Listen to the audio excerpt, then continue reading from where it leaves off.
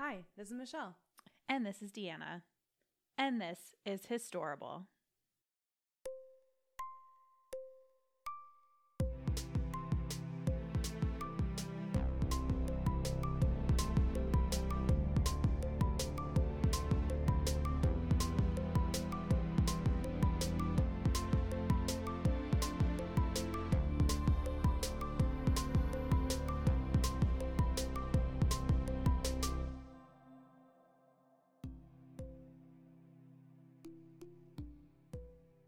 All right, so Deanna, today, of all the days, we are talking about the Henry VIII. Yay! I've been so excited for this one. I know, Deanna's been so stoked to go over Henry VIII.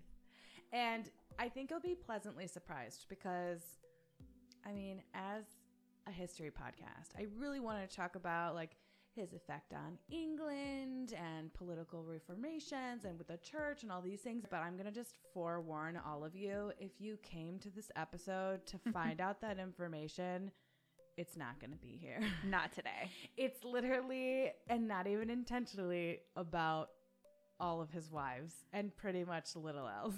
I mean, it's so interesting. I was actually telling Michelle when we were prepping for this and getting ready to record, The Six Wives of Henry VIII by Alison Weir is probably one of the only nonfiction historical biographies I've ever read. Look at you go. I know. Back in the day, I watched The Other Boleyn Girl with Natalie Portman and Scarlett Johansson. And then I'm like, wait, this was based on a real thing? Oh, yeah. And I didn't know. And that was just one of his wives. Yeah. So then I started researching and then I'm like, wow, there's an actual book on all of his wives. So I feel like today I actually might know some of the things we're going to cover. Awesome. I'm super excited. I will say, for those that do want to know about, I guess, the legacy that Henry VIII left in a political sense and all that, I think we'll probably do a follow-up episode. We'll probably do like a Henry VIII revisited. Not anytime soon, but at some point, because, I mean, there was just a lot to unpack here. Also, too, this episode, I'm probably going to reference back to a lot. There are a lot of spin-off characters from this story. For sure. Like He's a real interesting dude. Not just even like his wives, but his children, his relations. Like, there is a lot. This was, I feel, like a crucial part in English history.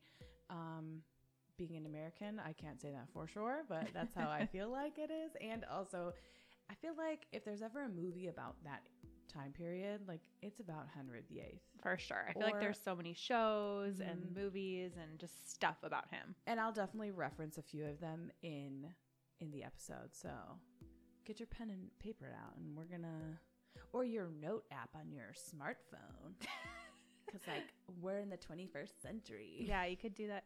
Wait, are we technically the 22nd century? No, 20. Oh no, just kidding. 21st. 21st. You had, oh man, that is my biggest. I'm always like, am I saying the right century when I'm like researching this stuff? It's tough in the streets. So a lot of times you'll just hear me say in the 1800s. Fun fact. Fun fact. All right, so let's get into it. So Deanna and I are actually breaking one of our cardinal rules where we try not to drink when we're recording. We just drink afterwards. Yeah. But we decided to pour a nice glass of red wine to just kind of get us in the zone. Yeah, I feel like this is such like a saucy story, and it's a type of tale that needs to be done with a glass of red. So cheers. Cheers. And let's get into it. Let's get into it. All right. So Henry VIII is known for many reasons. While his decision to break from the Catholic Church is probably, like, in my opinion, like the most prominent thing about him. Like I said, we're going to be talking about his marriages and mistresses today. Because, yay! I don't know. That's the juicy stuff, right? For sure. All right. So our story begins with the marriage of Henry VII to Elizabeth of York, which would be Henry VIII's parents. Gotcha. This is important because their union ended the Wars of Roses. this was like a decades-long civil war between two families, right? You have the House of Lancaster and you have the House of York, and they were both represented by a rose. Lancaster, a red rose, and York by a white rose. Hence, the Wars of Roses. I was going to ask. I'm like, that just sounds, the War of Roses sounds so dainty nice. and pleasant, but no, it's because, yeah, they're like house sigils are both roses. Oh, okay. So their marriage, like, ended those wars. Interesting. And the reason why it's Wars of Roses, because it was like, from my understanding, there was like several, like, in quick succession. So over like 3 decades, it looks like. Oh, wow. So a long-standing thing. Feud, yeah. Gotcha. So really their marriage unified England. And they merged the two households to create the House of Tudor. You may have heard this before too. There is a show called The Tudors. 10 out of 10 would recommend. I love this show. I still have not watched it. Everyone talks about it. It's so good. And I watched it a couple years ago. I think it's available on Netflix. But after doing all this research, I'm like, I think I'm going to do a rewatch. I might need to watch it too. Yeah. It's really good. So anyway, you also might know the Tudor name from the Tudor rose, which is the Tudors house sigil, which is a combination of a red and white rose. Oh. So little fun facts for you. Interesting. So anyway, they get married in 1486. And that same year, they give birth to their first son, the heir apparent, Arthur. This is a huge success, right? You have a newly formed house in England who just took the throne. And it's really rocky and shaky. They have all these enemies coming at them, trying to, create their own line. Right. Take the throne. And the only way to really solidify it is by having a son. And boom, first try, first pancake, Arthur comes along. Whoa, way to go, Elizabeth. Yeah, this was huge for them. They felt really content. But obviously, you need to have more kids, right? Like, a lot of times, kids died in infancy or things happened, especially when everyone was kind of after them. Like, they needed some backups. They needed some extra children. Oh, gosh, terrible, terrible. In 1489, Elizabeth of York gave birth to their second child, Margaret Tudor. And another way that in this time to like gain strong alliances or just like get like a firm grasp on the throne is through marriage, right? Like you're going to get your allies this way, like say, hey, we'll give you this if you give it, if we marry our two children together, we are now one, united front. Exactly. Gotcha. Yeah. And so Margaret Tudor was eventually promised to James IV of Scotland, and that was intended to unify those two countries. Gotcha. Their third child, born in 1491, is the one to which the episode is titled after, and our main character of the day, Henry VIII, also known as the Spare. I don't know if What? Have you ever heard of like this reference? So like when some sort of monarch or someone in power, they would have the heir and the spare. I did not know that, but it makes a lot of sense. So actually, like in present day, like Prince William and Prince Harry are referred to as the heir and the spare. So it's always safest to have a second son. Right. Because they're going to have a stronger claim to the throne over a female. So Margaret, for instance. Right. And it's just, the heir and the spare. You have an extra one. So like even like Prince Harry was like called the spare. Funny. Yeah. I had never heard that before. So they had their heir, they had their daughter, and they had their spare. So as sort of this designated spare heir, Henry had a much different upbringing than his brother Arthur. It seemed like he was kind of destined for a religious job. Oh. That way he could remain prominent as some sort of work his way up to be a higher figure in the church, but still on the sideline to kind of allow Arthur to shine and sparkle. Got it. So he was going to be powerful on like the religious front, but kind of let his brother do his own thing. Okay. And so they also too, I think, did this probably for strategic purposes to level him up and have that strong power within the church, which was a huge influence in this time. Oh, right.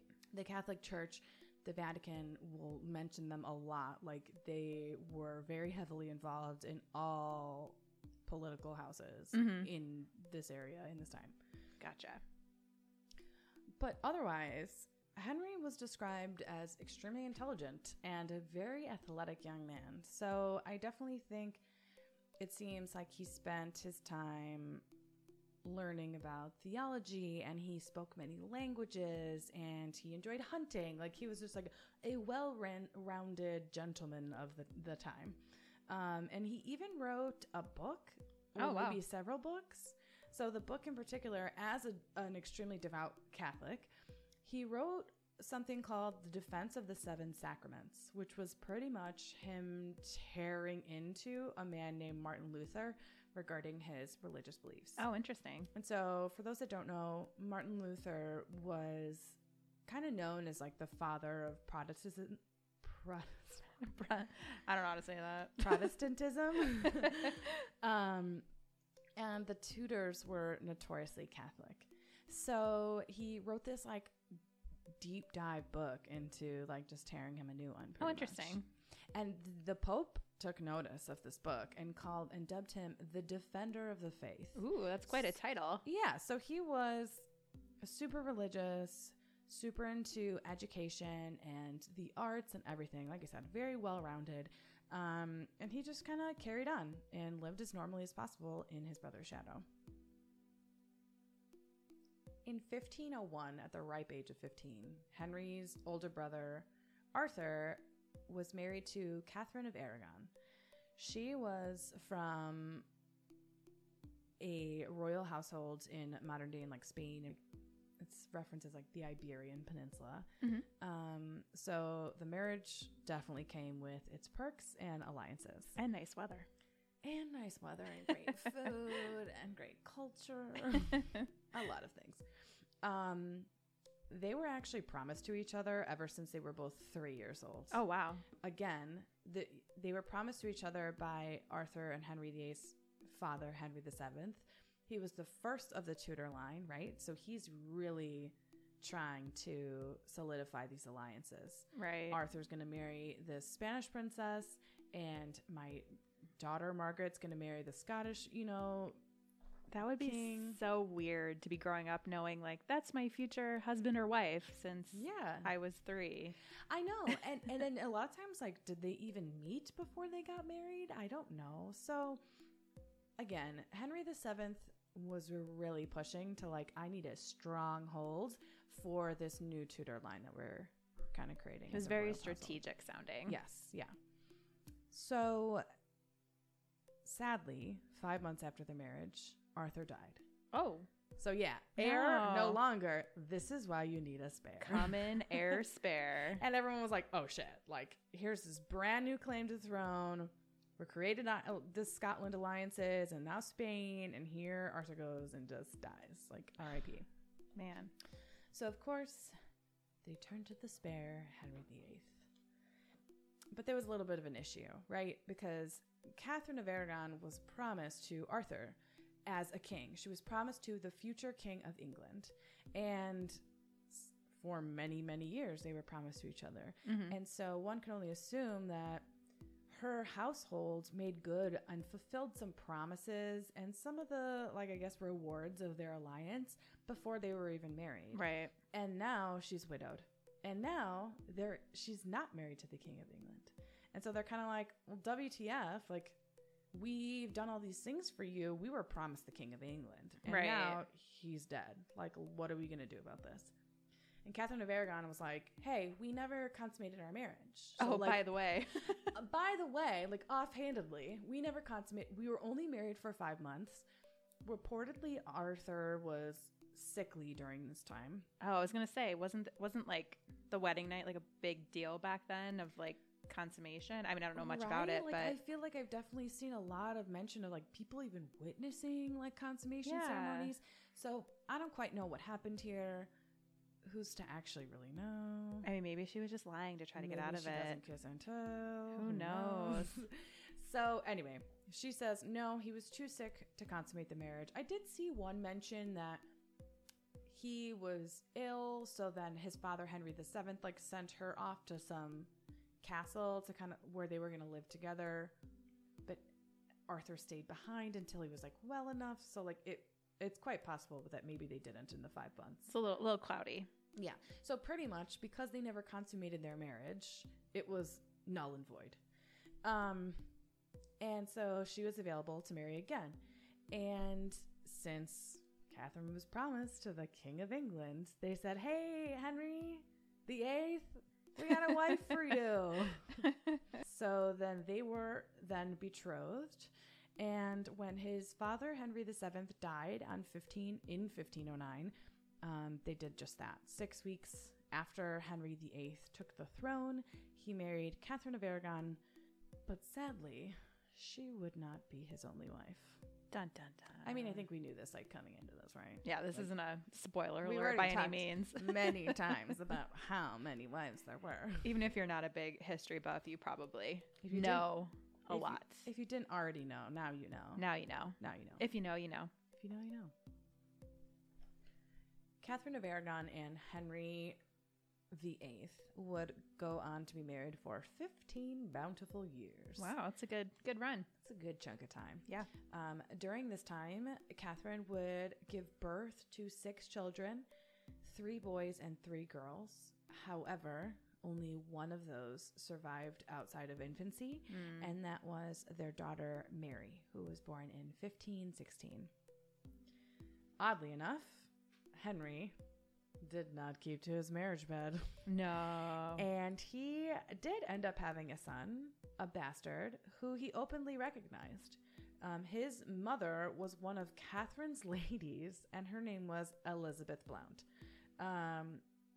This was like one of his first most prominently known mistresses, and she was kind of nicknamed Bessie Blount, which that's got a nice ring to it, right? Bessie Blount. Bessie Blount. What's up, Bess? So again, if you watch the show The Tudor, she's heavily portrayed in the first season, and it's really informative. Although I'm assuming that it's like overly exaggerated, A little extra dramatic for TV. for the ratings, yeah. Right. So take that with a grain of salt. But it's told that he truly and openly loved her. So this was weird, right? Because usually they would take, back in the day, if a monarch would take, or any sort of high positioned man would take a mistress, it was usually one, a married woman, because then if she became pregnant, she could say it was her husband's. Really? Yeah. I had no clue that was a thing. So it wasn't always a thing, but it was a preferred situation. I guess that makes sense. Yeah. So, because back then it was like a mortal sin. I mean, to have sex out of wedlock, first and foremost. So, like, they were already committing that. Right. But, like, what happens in the bedroom stays in the bedroom. But once you're an unmarried woman and then you just say, like, hey, I'm pregnant, like, 1 + 1 = 2. Okay? Like, you know what happened to Interesting. make you pregnant. So, it was always a safer choice to have an affair with a married woman. Oh, okay. Bessie Blount was not married. And she Ooh. was one of Catherine's ladies. Oh, like her girl squad. And so she actually got pregnant at the same time as one of Catherine of Aragon's like last pregnancies. And so they were kind of like pregnant at the same time. Ooh, awkward. That one did lead to a miscarriage, unfortunately. So there was that. But yes, it was a little eccentric in the way that he like acknowledged Bessie Blount. Like people knew of her openly, which again, back in the times, like people usually knew who the mistress was. Right. But he was super open about it. Very open about it. Where yes. it used to be more hush hush. Yes. Interesting. And the fact that she gave birth to a son created a whole nother set of issues, particularly for Catherine, because it is now acknowledged that Henry can give birth, is able to conceive a male heir, where it's now looked at as Catherine of Aragon saying, hey, this is on you. Like, this is your fault. Right, because she couldn't carry a healthy male heir, where Bessie Blount was like, I got this. Like, I don't know. So it created a lot of, I mean, having an illegitimate child anyway is going to create tensions in your marriage for sure. Right. Can illegitimate children back then, can they ever become like a full heir, or is that not a thing? So back then they had really 2 options. they could be acknowledged or not acknowledged. Gotcha. In this case, he was acknowledged. His name was Henry Fitzroy. Mm-hmm. He was acknowledged by Henry VIII, so it gave him a little bit of like an upper crust power, I guess you could say. More like royal street cred. Sure, but he could never really like be a legitimate contender for the throne. Interesting. Yeah, because he was born out of wedlock, and again, you know, the Vatican and the Catholic Church was very heavily involved with pretty much every monarchy across Europe at this point, so it was a big no-no. But he needed a stronghold to the throne, Henry, and that could only be done with a boy. So he was like, okay, I'm going to acknowledge you and kind of keep you close in case we can like pull some stuff later. Like, right. I think that's why he also acknowledged him openly. I'm going to keep you in my circle. Yeah. And so you could almost like assume like, okay, I have this woman, Bessie Blount, who can like clearly produce male heirs for me. Like you think at this point he'd be trying to get out of his marriage with Catherine, right, and get with Bessie and make his illegitimate son legitimate. But that doesn't happen. Catherine ends up replacing Bessie with a new lady, and this lady would go on to change everything. And her name was Anne Boleyn. Yay! I'm so excited. This is my favorite of all of his wives. Spoiler alert. So again, Deanna mentioned it earlier, but the other Boleyn Girl, really great movie. Natalie Portman, Scarlett Johansson, a bunch of other really great actors and actresses. So go watch it. But it's about Anne Boleyn and her sister Mary Boleyn. But Anne Boleyn was from a very well-to-do family and was serving now as one of Catherine's maids of honor. And the way that she was actually introduced to Henry VIII was from her sister Mary. And the reason why Mary knew the king was because Mary was one of Henry's mistresses. Because if you thought that was only Bessie, you don't know what you're thinking. He had a constant rotation. Again, going back to like his upbringing, he was very athletic. He was very intelligent. He appreciated the arts. He was a very worldly man. And like, I think even besides the fact that he was the king, like he probably attracted some babes. Yeah, for sure. He was like hot king. Hot king, yeah. Hot king. Not for long, but I was gonna say, I was thinking of like the like drawings and renderings I've seen of him. I feel like he got real not hot. Real not hot. But probably in these early days. Yeah. Woohoo. He was stunting. So Mary Boleyn was one of his mistresses, and she had introduced him to her sister Anne. And almost immediately, he was obsessed with her. He was like, hey, you're beautiful. I think you should like come to my chambers later. And she was like, nope, not happening. And he was like, WTF? Like, I'm the king. Like, I'm hot. I'm athletic. Like, I know languages. Like, all the girls want me. Right. Like I have like a gaggle of mistresses. Like, come join us. Come join us. And she was like, no, not until we get married. And he was like, oh, hello. Like, I have a wife. She's kind of like really important. And also I have a very famous mistress. Maybe you've heard of her. Bessie Blount. Yeah, she's the mother of my son. Like, duh, Anne. Duh, Anne. Historians say, though, that she like remained true to her virtuous beliefs and did not sleep with him. I mean, if you really think about it, he was not only sleeping with her sister, but also like saw that he was sleeping with her sister, and like her sister really wasn't getting anything out of him, like except for potentially maybe getting pregnant, like, and that was it. So she's like, why am I gonna go do what my sister's doing and like have nothing come? Bessie Blount, what? So she's got your child, but like, where's he going? Really? Like, I don't know. Like, right, smart woman. She's like, I don't see any benefit to this situation at the moment. Yeah, I'm gonna hang on to my virtue. And I think too, she fully took advantage of the fact that like Henry VIII was obsessed with her, and that she had something like a carrot to dangle in front of him, be like, come do my bidding, right? Sneaky. And I mean, let us not forget, Catherine of Aragon is still kicking and his actual wife. Right. But at this point, she's pushing 40, and Henry is very uncertain at her ability to carry a healthy baby boy. He worried about a curse from the Old Testament that banned the marriage of brothers or of men to their brother's widow, which is the exact thing that he had done. Oh, interesting. And him being so like religious growing up and things like that to actually have done that. Exactly. And so he's thinking, oh my God, I'm cursed. And here I am obsessed with this woman, Anne, and I have to have her, but I can't unless I marry her. Like, what do I do? So he kind of starts weighing his options with his political advisors. I mean, everyone knew of Anne. Just like Bessie, he openly loved her and openly acknowledged her. And it wasn't just like as easy of like poisoning Catherine, right? Like, right. That's obvious, okay? Everyone's going to know you done did it, right? People are going to be like, that's a little sketch. A little sus. Shady. A little sus. Yeah.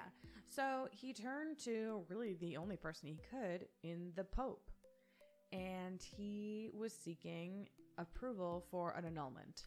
Rude. I mean, they've been married quite some time by this point. 15 years. How do you annul that? I know.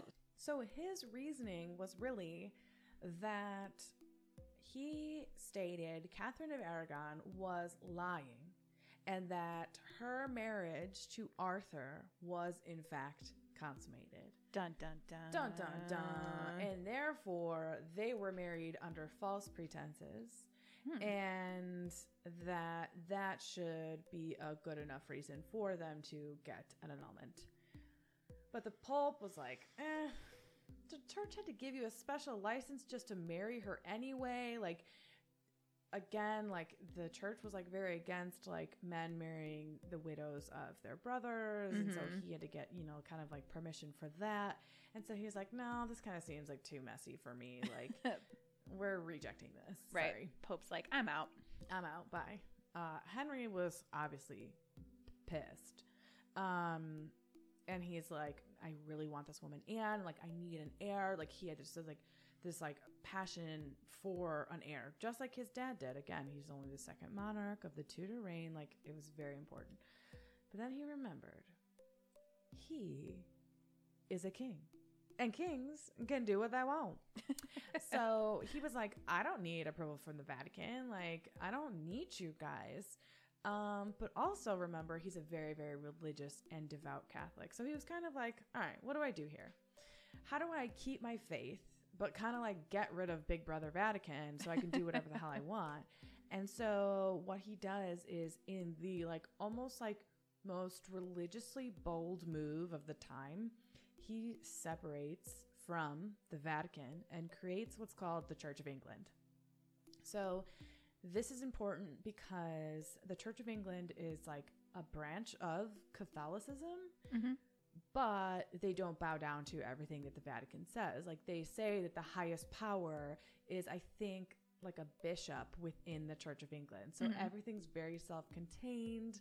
Oh. Like, they can be bought off. They're, like, they're probably like already in his court, like, for sure, getting some nice prizes here and then.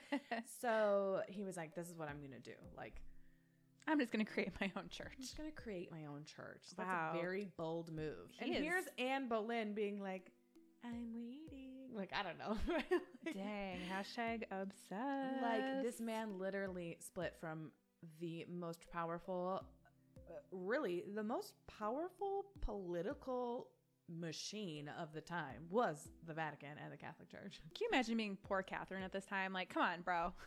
And she was, like, come on. I've suffered so much, so many miscarriages, which, like, for a woman, that is so difficult.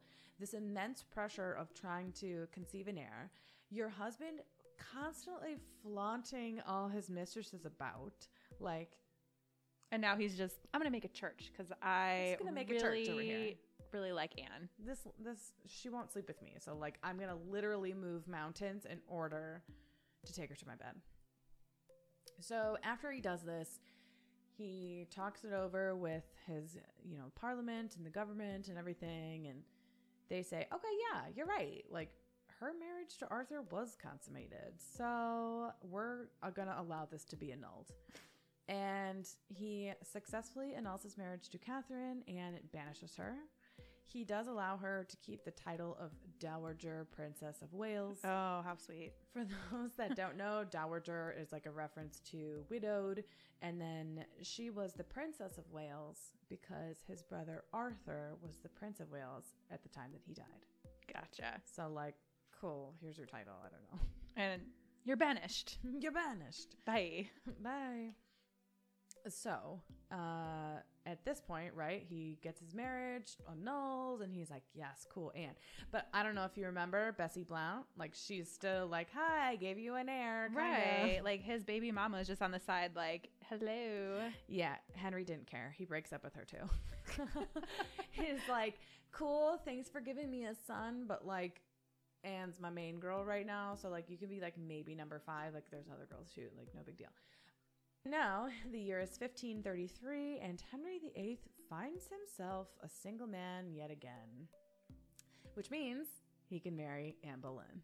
Dun, dun, dun, Dun, dun. dun, dun. Henry VIII and Anne Boleyn get married, and pretty much immediately after, they're pregnant! Woo! Woohoo. Some people say that she had to have been pregnant before they got married. Maybe he was kind of like, okay, I literally annulled my marriage with my wife. I got rid of my top mistress who actually provided me with an heir, and I like created a whole new church. So like it's time to like come to bed with me before we get married. Who Right. knows? Who But knows? it was very quickly after their wedding. They had a baby, and it was a girl. Oh. Womp, womp, Womp womp. womp. This girl was named Elizabeth, and yes, she does go on to become that Queen Elizabeth, the one that all the movies are about and all the shows are about. Like, she's also like very prominent in pop culture as far as like referencing the Tudor era. For sure. At this point, he now has 3 children. His son, Henry Fitzroy, who's illegitimate. This brand new bouncing daughter, Elizabeth, who could in theory ascend him, follow him to the throne, but it wouldn't be the strongest hold. But then he also has, remember, a daughter by way of Catherine of Aragon named Mary. Oh, right. But at this point, he was like, hey, since our marriage wasn't legal, you are now illegitimate. Aww. So like imagine being that. Like you are the princess, you are loved, you are born and raised in court, and then all of a sudden now you're just a bastard. Your dad's like, nah. I mean, talk about daddy issues. And let me tell you, she has some issues later. So, like, this explains a lot, probably. Him and Anne kind of continue on their life, and he's obviously pissed and, like, ravenously going after this idea of having an heir and a spare. And so they just kind of kept trying. Anne would go on to suffer 2 miscarriages in the next few years, the second of which was a boy. Apparently, the second miscarriage was brought upon, I think he was jousting or riding, don't quote me on that, but he had gotten injured on horseback, and it was kind of grim. When Anne found out about this, she apparently like went into a panic, like, oh my God, my husband's gonna like die, and here I am pregnant, whatever, and then went into premature labor. Oh, no. And then it was a stillbirth, and it was a boy. So as time went on, no male heir, and Henry started to wander into other women's beds. Oh, I mean, Henry. honestly, he was probably doing it the whole time. Who actually knows? But Let's be real. let's be real. Like, one could speculate, like, Anne is now under an immense amount of pressure. This man just created a church so he could get an annulment and marry her, and now she's like, can't produce him with a male heir, which was like the only thing he ever wanted. And this makes me like so angry in present day. Like, yeah. I want to just like punch some people, but these were the times, and like, that's what it was. We have to put our mindset back in the I day. have to put my Tudor hat on. And yeah, so I think all the stress of this too, like this couldn't have been helping her conceive, like being under this constant pressure and the stress. And so, I mean, like I said, she went from being his ride or die to nothing. I mean, like really, she was like brought down to Catherine of Aragon like level in his eyes at this point. What a jerk. Yeah. Ugh. So I know. Ugh. Ugh. And here's the fun part. 3 years into their marriage, Henry has Anne arrested for adultery and incest for apparently sleeping with her brother. Oh, Yeah. interesting. So again, this is all discussed in The Other Boleyn Girl. I do 10 out of 10 recall I this. recommend. Highly recommend the movie. Yeah. So good. And so the theory here is that she slept with her brother to try and get pregnant because Henry VIII was like, hey, you're like also not giving me an heir, so like I'm gonna go with my other mistresses, and he wasn't coming to their marriage bed anymore. Right. So she's like, how am I gonna produce an heir if you won't even sleep with me? So Right. and this is again like, how could you ever like corroborate any of this? Like you can't. So this is just like what they say. So anyway, whether or not that's true, we'll never know. However, what is true is that Anne was convicted of her crimes and beheaded at the Tower of London on May 15th of 1536. With her conviction, it also ruled her marriage to Henry invalid, and he was a free man once again, but only for 1 week. Henry VIII went on to marry his flavor of the week, Miss Jane Seymour. Jane was also a lady of the court who he had taken up as his mistress like months before. She wasn't anything new. Much like Anne, they announced their pregnancy shortly after the wedding. A lot of people speculate that she probably was already pregnant and wanted to make sure he avoided any sort of illegitimacy, and that is why they got married so soon after Anne Boleyn's death. Makes sense. Yeah. So 9 months later, he has a bouncing baby boy named Edward.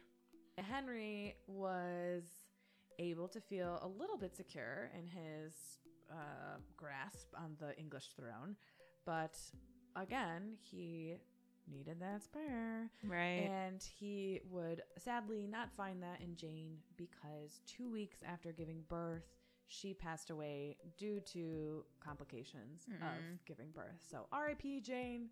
You lasted for as long as you did, and you gave him that male heir. So proud of you. R.I.P. to you. Henry remained single for a few years here. At this point, he had 3 wives. He was like, I need a breather. I still have my mistresses, so I'm still good there. That's a lot of weddings. It's a lot of weddings. But again, he needed that spare. He's like, I need another boy. Someone marry me. So in the late 1530s, he was on the prowl again. Oh. Because he obviously needed a wife to make that happen. Right. Also during this time, political tensions were rising between England and the Vatican, right? He had ditched them years before. They weren't just kind of letting that go without repercussions. Understandable. Intelligence reports were pointing towards the Vatican trying to form like an alliance with France, which was like one of their biggest rivals at the time. His advisors were saying like an attack is imminent. Like this, we need help. Like we need to figure something out. And kind of going back to earlier in our story, we know that a way to make really strong alliances is with marriage. So he was betrothed to Anne of Cleves, who was the sister of the current ruler of Germany. Oh. So it was a great alliance for him. So this is wife number 4. This is wife number 4. Wife number 4. And also going back to the show The Tudors, Anne of Cleves is portrayed by Joss Stone. Do you remember Joss Stone, the singer? Oh, yeah. Yeah, and so she's in it. She plays Anne of Cleves, and I love her. Aww. So anyway, just a little fun fact. Fun fact. But it's famously told that Henry felt super cheated when he eventually met Anne of Cleves. Because again, this was a very political marriage, just like Catherine of Aragon. They never met before they were betrothed or anything. The only thing he got to see was a portrait of her. And when he met her in real life, he was like, you don't look anything. Like, he got catfish. She was like, whoa, whoa, whoa. Like, absolutely not. Like, what's happening Your here? pics were not what you showed me. Yeah. at this point, they get married, but he claimed he could not perform his husbandly duties with her. And oh, yeah, right. Yeah. I'm sorry. Henry, you've been husbandly dutying everywhere. Every girl get out of here. In court. Right. I can't. But okay. All right, fine. You couldn't perform. Whatever. And so at this point, too, I mean, to his credit, he's gotten like crazy good at getting rid of wives. For sure. But this one needed very little effort because, one, he didn't need the Vatican, right, to give approval. She didn't do anything wrong, so like he couldn't like have her murdered or anything, like beheaded. Right. So he just kind of goes to her and was like, "Hey, this isn't working out," and she was like, "I agree." Oh, good. She was probably like, red flags everywhere. I don't want to deal with this. Yeah. Like, let me get out of this with my head. So the lack of romantic feelings was clearly mutual, and Anne of Cleves agreed to an annulment because they had not consummated their marriage, and therefore it was annullable. Is that the word? That sounds right. Capable of annulment. Let's say that. So in the end, 6 months after their marriage, they parted as friends. That's nice. Yeah. That's good. Henry ended up like giving her a very generous income to live out the rest of her days. She remained in England. He gave her some land. He gave her some like estates and allowed her to come to court like as often as she wanted with open arms. Wow. She got a good deal. I know. She didn't get murdered. We have all this pressure to produce an heir. Like, right. Yeah. And like I said, she's portrayed by Joss Stone in the show, The Tudors. So like, so she has a good legacy as well. Oh yeah. Yeah. There we go. Yeah. Yeah. So yeah, Catherine of Aragon is probably like WTF, like, because when she got banished, like I think too, like the stories about what Catherine of Aragon did with her time after she got banished from court are again probably over, like dramatized.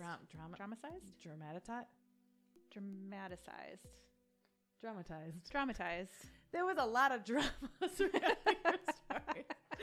It was dramatic. It was dramatic. You know what we mean. Okay. So it was said that like Catherine of Aragon never left her room, was like in one castle, like went to church, mass like 3 times a day. Like, I don't even know. So Anne of Cleves definitely had a little bit of a better situation. For sure. And we know now he was married to Catherine for 15 years and then Anne Boleyn for like 3 or 4. And then, so he's not getting any younger here, for right? Sure. And he really wants that second heir. He's a man on a mission. Yeah. If nothing else, I mean, when he is committed to something or someone, literally. I mean, Henry's going to make it happen. He will make his own church for you. For sure. So, I don't know. Dedication for sure. He's committed to the cause. Yeah. He was so committed that 16 days after he annuls his marriage to Anne of Cleves, he marries Catherine Howard. Wife number 5. I want to say that Catherine Howard is probably my second favorite of his wives. She was 18 years old, and he was like pushing 50. Oh. Saucy. And she was kind of described as like a present day, I want to say like a bimbo, but not really. Like she was just like an innocent 18-year-old girl who like was like, oh my God, I just married the King of England. Look at me. Oh my God, I have maids of honor and like all these ladies. And I can get all these dope ass dresses made. Yes. I mean, she is just living her best life. So, but at what cost? Well, I'll tell you, the cost of her own head. Uh-oh. Spoiler alert. Spoiler alert. We lose another head. Okay. So it's said that they had a very happy marriage for the first year. Mm-hmm. Again, she's very naive and just wants to have fun. And he was like, oh yeah, I'm reliving my youth here. Like this is great. Midlife crisis. Yeah. And he, like I said, had been injured a number of years before. So like at this point, right, again, he's pushing 50. That athleticism isn't really there anymore. Oh. He kind of just got fat and he getting like ulcers on his legs. Ow. Which are like open wound sores. So he was like oozing and fat. I wish you could see our faces no. right now. Like, Oh, it's just like not a cute look for our boy Henry VIII. poor Catherine. And so here's Catherine Howard. She's a young girl, and I think the sparkle of being married to the King of England started to fade. As it does. And some even say, too, when she entered into the marriage with him, she had already had a little bit of a reputation with the men. Like, ooh, get it, girl. there was some rumors around that she wasn't pure. Ooh. If that's true or not, we will never know, like we always say. But about a year into their marriage, she began seeking excitement elsewhere. Ooh, but, like, outside of the marriage bedroom. outside of the marriage bedroom, seeking her own affairs with some young hot men. Yeah. But you can never hide anything at court, right? They're always going to find out. Someone's always following you, reading your letters, your carrier pigeons. Opening up your wax seals. Yeah, nothing is secret in court. For sure. So Henry obviously found out about this, and Catherine Howard was beheaded. R.I.P. Come on, Henry. You did the same thing. Yeah. Double standards, but I know. Back in the mindset. Back in the day, Back in the adultery, day. you can just get your hair right clean off. So at this point, right, let's refocus on our main character here, Henry. Married 5 times. 2 Annes, 2 Catherines, and a Jane in between. So you think he'd be done. Like, all right, I'm over 50. Am I going to even have a male heir? Too many Annes and Catherines to count? No, he is always committed to his mission. I need my spare. He was the spare. He gets the necessity of it all. So yes, he does get married one last time. Can you guess her name? I don't remember. Catherine Parr. Here we go. So yeah, Catherine number 3. This marriage was really just like less eventful. Wasn't as like, I mean, salacious as the other ones. how many more events can happen? Let's be real. Number 6, let's get real. They met because she started seeing the brother of his 3rd wife, Jane Seymour. So Jane Seymour's brother started seeing Catherine Parr. Got it. Does that make sense? Okay. She was twice widowed, childless, and had a reputation far less scandalous than most of his former wives. So this was kind of like a head scratcher for people. Right. Kind of like a weird choice. But like, off script. But we're kind of into it. Like, this is going to be not as scandalous as the other one. So, like, yeah, we're really rooting for you guys. Catherine number 3, let's go. And so, again, Henry's health at this point had, like, fallen even far, like, way worse. Like, I can only imagine. Like, again, he's just got, like, oozes all over his body. Gross. Ew. Yeah. So she acted as his nurse and, like, took care of him and his gross legs. Like, I don't know. Oh, Like, what a saint. and not only that, but she brought a lot of peace to his family. She formed close relationships with all 3 of his children, which meant that she even helped facilitate, like, mending his relationships with Mary, who he had deemed illegitimate. Ugh. And also Elizabeth, who he, after his marriage to Anne Boleyn, also deemed illegitimate. Wow. So she mended the fences there. She also formed a really great relationship with his son, Edward. Like, really helped him, like, learn king stuff and, like, his king studies. I don't know. I mean, I'm glad by the 6th wife, it sounds like he got it right. She sounds lovely. He got it right, yeah. She even was responsible for helping to restore both Mary and Elizabeth to the line of succession. Oh, wow. So he had, like, Henry VIII had already, like, taken them out. He was like, so I, like, annuls my marriage to your mother, so you're illegitimate. And then I chopped off the head of your mother, so you're illegitimate. And, like, she was like, no, that's not going to work. Like, we're getting you both back in this line. Like, obviously, Edward's the son, so he's the heir apparent, and he's kind of, like, number 1 on the list. But what a boss bee. Yeah. Look at her coming in there. Coming in, yeah. No children came from their 4-year marriage, which was a little sad. And eventually in 1547, Henry VIII died. While he never had that second son he always dreamed of, he at least had Edward and 2 healthy options in his daughters. Edward did end up succeeding him to the throne at the age of 10. How does one rule at the age of 10? With a lot of advisors, I would assume. I was like, what was I even doing at 10?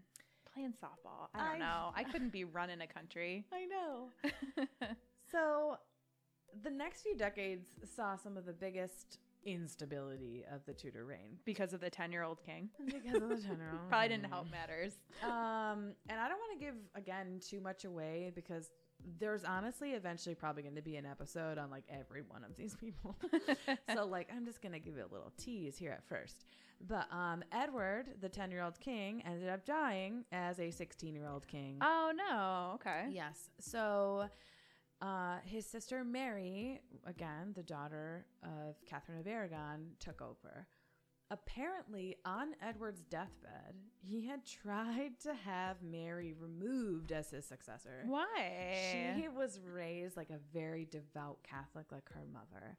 And the powers that be thought that she might try to restore like the Vatican's power in England. And like reverse the Church of England. So Edward was like, nah. Everyone's like, no, let's get rid of her. Tried. He died before he could make it happen. Mary takes the throne, and that's exactly what she does. Oh. Some say that during her reign, she burned something like 300 people at the stake for being like religious rebels.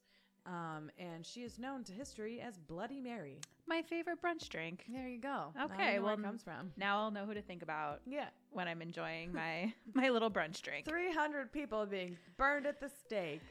Yay! Cool. So Edward had tried like so hard to keep Mary from the throne before he died. And he actually like wrote like an affidavit or whatever to request that his cousin, also of Tudor blood, Lady Jane Grey, be his successor. As again, she had royal blood, but she was also only 16. So they were making some sort of like teeny bop like pact with each other. Like, let's do this. Like, if I die, you become heir. Okay. Like, now you're royalty. Now you're royal. Yay. So she took the throne for only like 9 days before she was convinced to give it to Mary. It's told that Jane like didn't even want the throne, and she was just kind of like stuck as a pawn with like her dad and her uncle.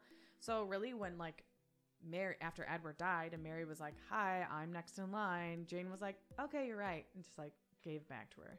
I mean, it sounds like a messy position, so I'd be like, here. Who would want to? Yeah, I'm not dealing with this. 9 days in, and she's like, no thanks, bye. No thanks. I already have gray hairs. So when Mary took the throne, she had Lady Jane Grey and her husband sentenced to death for treason. Why? And they were beheaded. What?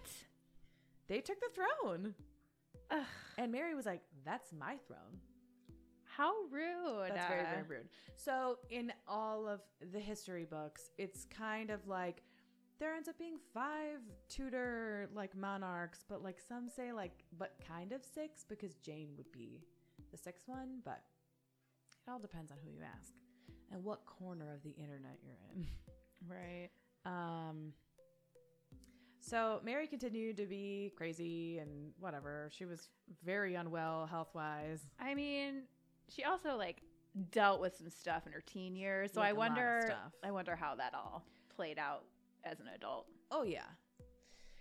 And so during a flu pandemic or epidemic, she passed away at the age of 42.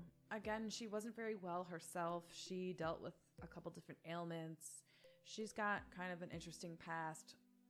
Again, I don't want to give too much away, but like she had some like fake pregnancies involved there. Oh, interesting. So she definitely had her health issues. So yeah, she was taken from a flu epidemic at the age of 42. And this left his only other legitimate child, Elizabeth, who would go on to become Elizabeth I. Like I said, there are tons of movies about her too. She's known to history as the Virgin Queen who married her country instead of a man. And she would be the last Tudor monarch. That is the history of pretty much just the wives of Henry VIII and his offspring. Quick synopsis. I love it. I mean, it's crazy. It's one of those things you read about or hear about, and you're like, no way. That sounds like a TV show or a movie. And guess what? It's both. But also it's real. But it's real. Based on a true story. I can't even imagine. I mean, such an interesting little piece of history. Yeah, absolutely. And that's why, like I said, and like Henry VIII also did more than just sleep around in his reign. There's a lot of things that happened there, a lot to unpack. Obviously, his break from the Catholic Church is huge, and that like probably requires an episode all to itself. Mm-hmm. But I couldn't resist just going with the easy stuff and the fun, juicy stuff like his wives. This is one of the few topics that I would be very excited to research myself. Yes. I mean, like always, I highly recommend that anyone go out there, read some books. Deanna, what did you read again? What was the book called? It was The Six Wives of Henry VIII by Alison Weir. Mm-hmm. It's available on, all the little book services. Where books are available. Yeah, at the bookstore. At the book place. I love me a good Barnes & Noble run. Or you can do, all the other ones. Yeah. But very interesting. Highly recommend that book. Like I said, as someone who is a big reader, I'm in a book club. I love reading, but typically I read fiction books. This is one of the very few nonfiction books that I read and thoroughly enjoyed it. Mm-hmm. Absolutely loved it. It was really interesting. You got all the facts. It wasn't too deep into the history pieces, but just gave you a nice high level, much like your episode today. So highly recommend checking that out. Plus the other Boleyn Girl, the Tudors, all of those. Oh yeah, I'm definitely starting a things. rewatch of the Tudors. I might need to go watch it after It's this. on Netflix. Okay. Deanna, it is on Netflix. Right now, Michelle has her hands on her hips and looks very serious. Like, Deanna, it is on Netflix. Very seriously, though, it's on Netflix. So, go watch it. I will go watch it. We're going to wrap up this bottle of wine. Mm-hmm. Michelle, as always, thank you so much for taking the time to research and educate us all on a very fun topic in history. Thank you for allowing me the reason, really, to go on a deep dive and watch a bunch of documentaries about Henry VIII. It was a really fun week, honestly. I think it's just it's a great topic for pop culture. So it's just fun. It's like watching the Kardashians or something. Yeah, for sure. But Tudor era. I don't know. It's the real housewives. The of real Henry wives VIII. of Henry VIII. The real wives. The real wives. Check it out. All right. So as per usual, we appreciate you guys so much for listening, and we hope that you stick around and check out our next episode next week on Monday. And if you just can't get enough, check out our socials, check out our Facebook, Instagram, all Historical Podcast. If you want to shoot us an email, historicalpodcast@gmail.com. And if you want to fully support us and continue to hear great content and also maybe get a piece of swag or two, join our Patreon at patreon.com/historicalpodcast. Yeah. Yeah. All right. Well, thanks, guys. Thank you. Bye. Bye. Deanna, tell me honestly, which one of the Catherines was your favorite? Oh, shoot. I kind of really enjoyed Catherine Parr's vibe. Catherine Howard, all day. I don't know. I like Catherine Parr, brought everything together. It's But, a also happy Anne of ending. Cleves.